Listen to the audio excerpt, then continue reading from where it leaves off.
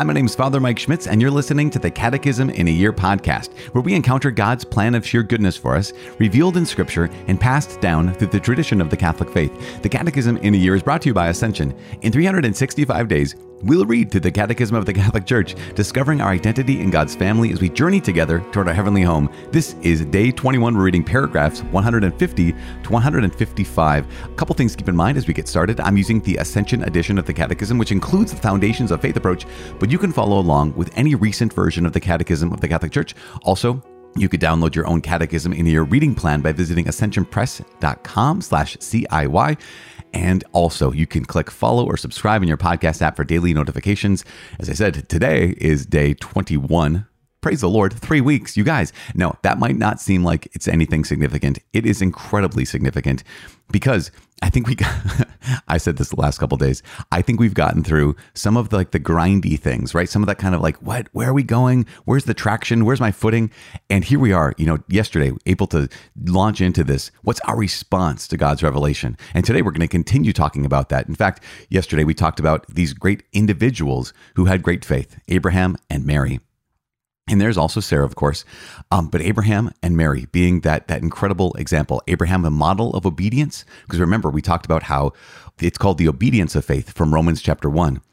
By faith, man completely submits his intellect and his will to God. We're going to talk about in some ways, another definition or another aspect of saying the same thing about what it is by faith. For example, the first line from today's reading is, faith is first of all a personal adherence of man to God, which is such an incredible thing. We're going to talk about how the fact that we have faith, if we have faith, it's a grace, so it's a gift that comes from God, but it is also a completely free act on our part, where we freely assent, where we freely cooperate with this. So faith is both a grace and it is a human act. And what is that? Faith isn't just having a feeling. We've talked about this before. Faith isn't just having kind of the sense, this kind of idea that God exists, but we're believing in God. And Christian faith is believing in not only in just a general God, but God, the Father, the Son, and the Holy Spirit. And so we're going to talk about that today. So good. Let's say a prayer as we get started. Father in heaven, we give you thanks and praise. May your name be known around this entire world. May your name be known. May your identity be known by every person who breathes on this planet. We ask that you please make yourself known to us.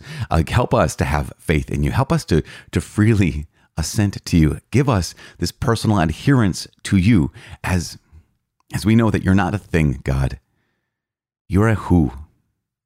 You are a Father, Son, and Holy Spirit. You are the Father, Son, and Holy Spirit. And we entrust ourselves to you now.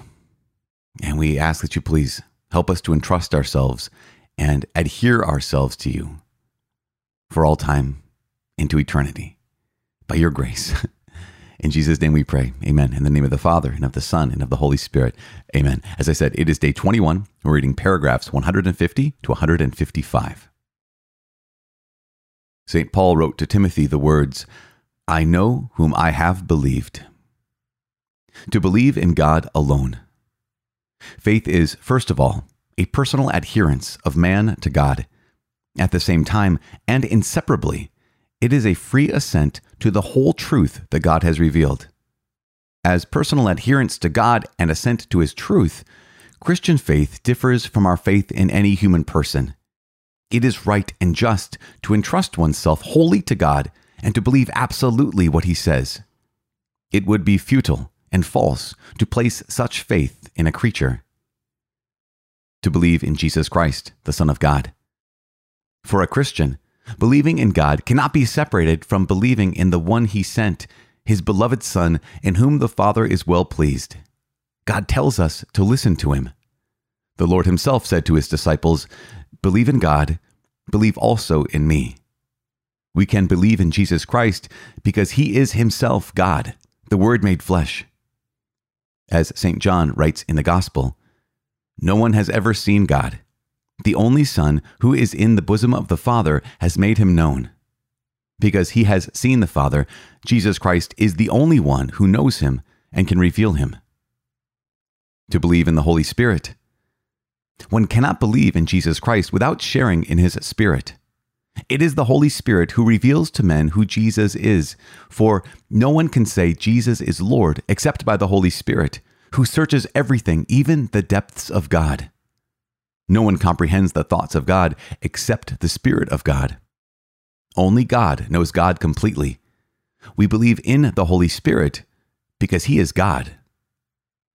The Church never ceases to proclaim her faith in one only God, Father, Son, and Holy Spirit. The characteristics of faith. Faith is a grace. When St. Peter confessed that Jesus is the Christ, the Son of the living God, Jesus declared to him that this revelation did not come from flesh and blood, but from my Father who is in heaven. Faith is a gift of God, a supernatural virtue infused by Him.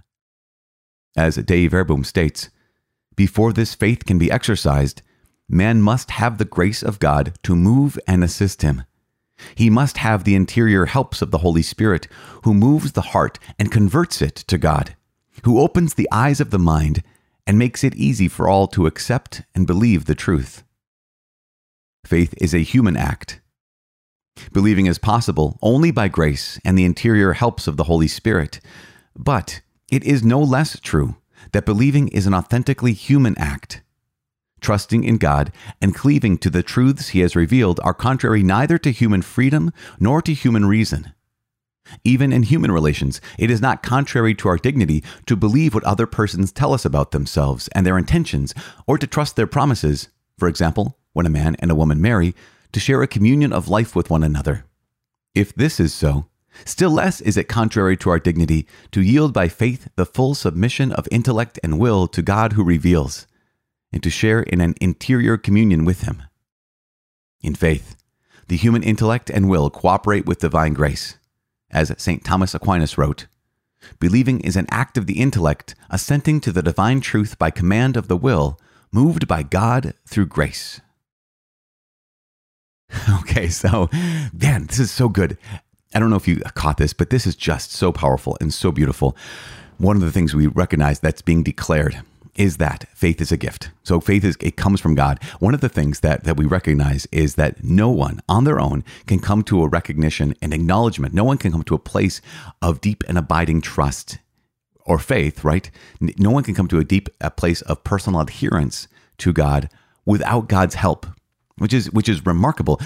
Thanks be to God that we've already established that God wills that all people be saved, that God wants all people to be saved. So He's going to give the grace. He's going to give the opportunity to have the gift of faith to all human beings because God wills that all be saved. Now, of course, we can say no to that. That's because faith is also a human act. We're going to talk about that later on. But this paragraph 153 and 154, that faith is a grace. It is a gift of God, a supernatural virtue infused by Him, and faith is a human act. And it's so powerful. I love the fact that here in paragraph 154, it says, believing is possible only by grace and the interior helps of the Holy Spirit. Of course, we established that. But it is no less true that believing is an authentically human act. And I love that the next step they take here in the Catechism is to make sure that we know that faith, that human act, is neither contrary to human freedom nor to human reason.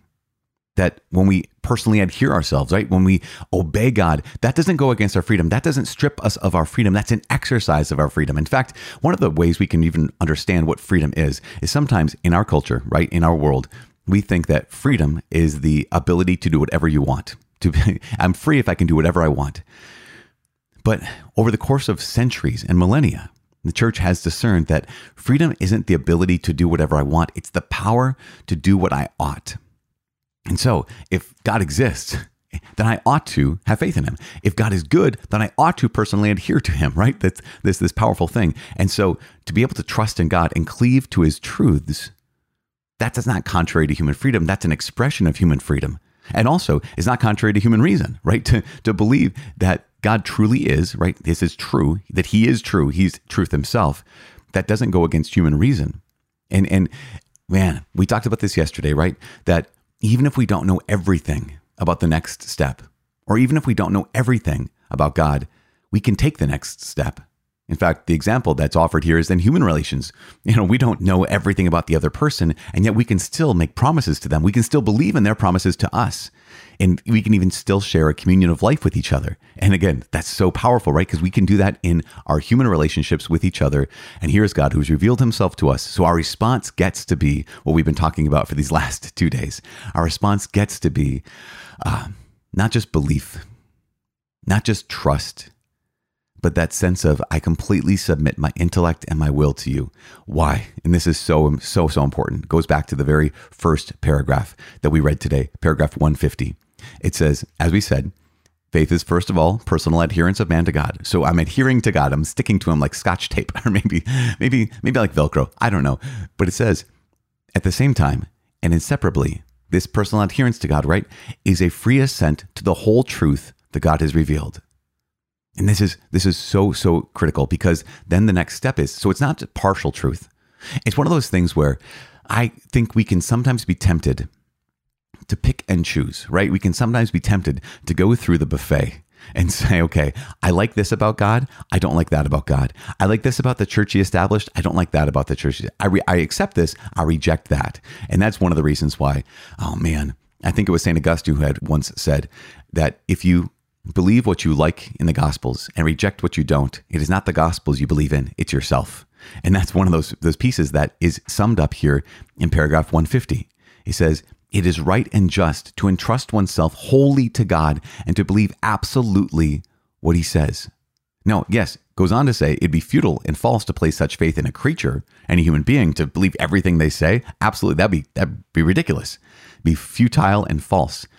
But it's right and just to entrust oneself wholly to God and believe absolutely what he says. That's because he's God and he is truth himself. And so whenever we get that temptation, right, that temptation to kind of pick and choose and say, well, I like this about Jesus' teaching, I don't like that about Jesus' teaching, we have to stop and say, wait, if Jesus is who he says he is, and he is who he says he is, then he is truth itself. And no falsehood can come from him. And if he established his church and gave it his Holy Spirit and his authority to teach in his name, then it's true. And I get to have this assent. I get to have this faith, as it goes back to paragraph 150, a free assent to the whole truth that God has revealed. I love this. Just go back to this one line. We'll close on this one. It is right and just to entrust oneself wholly to God and to believe absolutely what he says. I know that for many of us listening, that could be a challenge, to believe absolutely what he says. And yet, that is our call right now.